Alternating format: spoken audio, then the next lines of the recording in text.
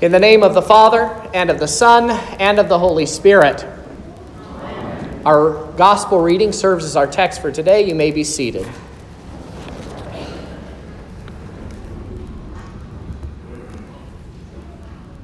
Today, Jesus places before us one of the most overquoted but misunderstood Bible verses. Judge not, and you will not be judged. Back in the day, when I used to be on Facebook, I remember seeing a funny meme. It's like a picture for those of you who are not internet savvy. It's a picture with some funny caption to make some kind of point, or just a joke. But it showed a picture of a page of the Bible that had this verse on it, and everything else was crossed out around it, as if we didn't need the rest of Jesus' words to understand what he's saying, as if these words were the most important words that Jesus ever spoke, and we needed to understand everything in the Bible based on this verse alone. Well, I want you to think about when you have heard others quote this verse, and I also want you to think about the kinds of people that you often hear quote this verse. Usually, when I hear it in two different contexts. First, I usually hear it as an attempt to justify some sort of sinful behavior or lifestyle. Well, you can't condemn my affair with this girl because Jesus says, "Judge not, lest ye be judged." In the case of the Christian who says this, they are, maybe without realizing it, pitting some of Jesus' words against the other things that Jesus says, as if they might cancel each other out. But I also hear this verse often in the mouth of unbelievers. They use it as sort of a trump card against Christians who are standing up for some biblical teaching. Oh, you're against same-sex marriage. Well, Jesus says, "Judge not, lest ye be judged."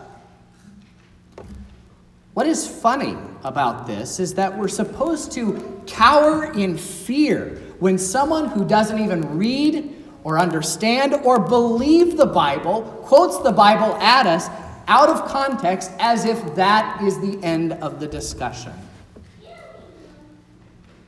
So, how do we navigate between those two false understandings of this verse? How do we rightly understand and apply Jesus' words? Well, as in anything, context is king. We cannot cross out the rest of the Bible verses around it.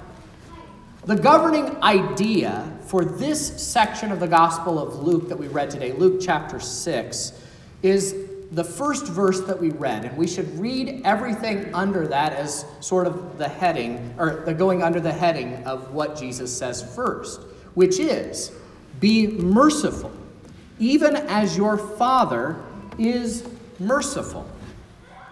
And so in this case, as Jesus is speaking the words of today's gospel reading to us today, these words are not a blanket call to reject and condemn all sin. Instead, Jesus is teaching us how to show mercy to those who are around us. And that is how we ought to understand Jesus' words, "Judge not, and you will not be judged." And that mercy is only found in the life of self-examination. I've talked about this from the pulpit before. But in other words, you can't be merciful unless you recognize in yourself your own sin and then flee to God for his mercy in Christ. Here's a good Bible example of this rightly done. Later on in the Gospel of Luke, the thief on the cross, who's crucified with Jesus, hears his fellow thief, the other guy crucified with Jesus, begin to mock the Lord and say, "You saved others, come down from the cross and save us too." But the one thief, he speaks up and he says, "Do you not fear God, since you are under the same sentence of condemnation. And we indeed justly, for we are receiving the due reward of our deeds. But this man has done nothing wrong." And then he turns to Jesus and he says, "Jesus, remember me when you come into your kingdom." So think about those words in light of our gospel reading.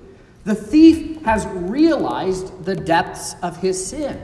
He is confronted by the consequences of his sin, and now he has fled to Christ for mercy.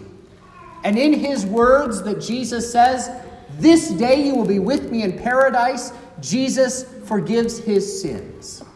It is only through the forgiveness of sins that we may enter into paradise with Christ.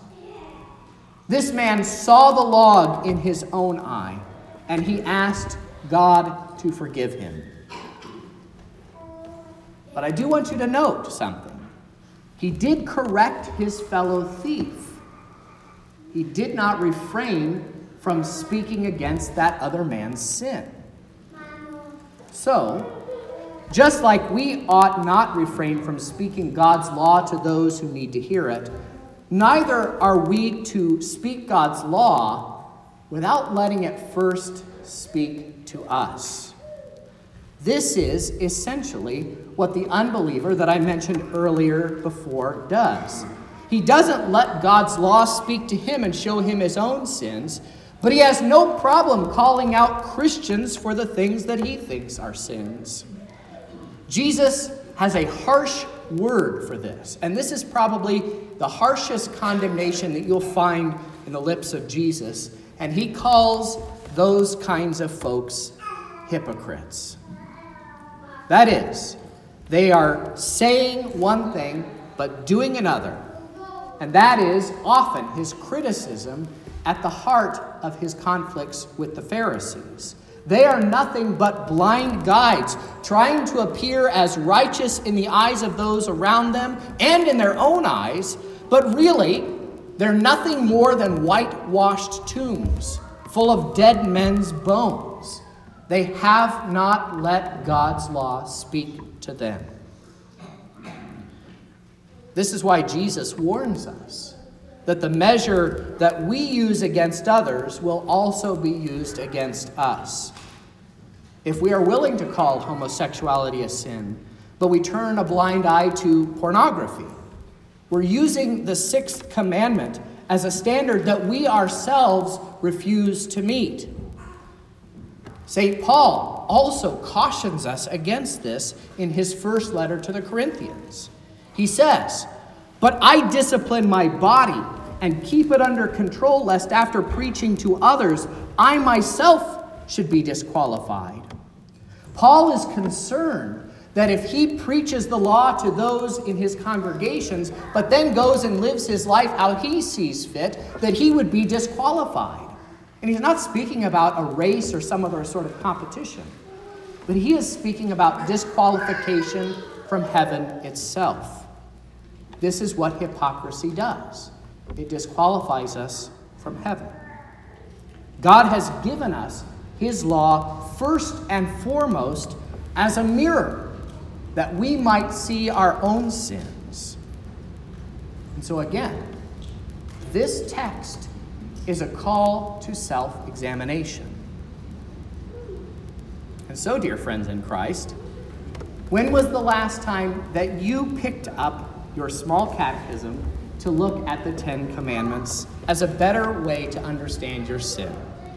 Or have you taken the only God can judge me approach and claim that you know your sins well enough that you don't need to spend any time at all thinking about them?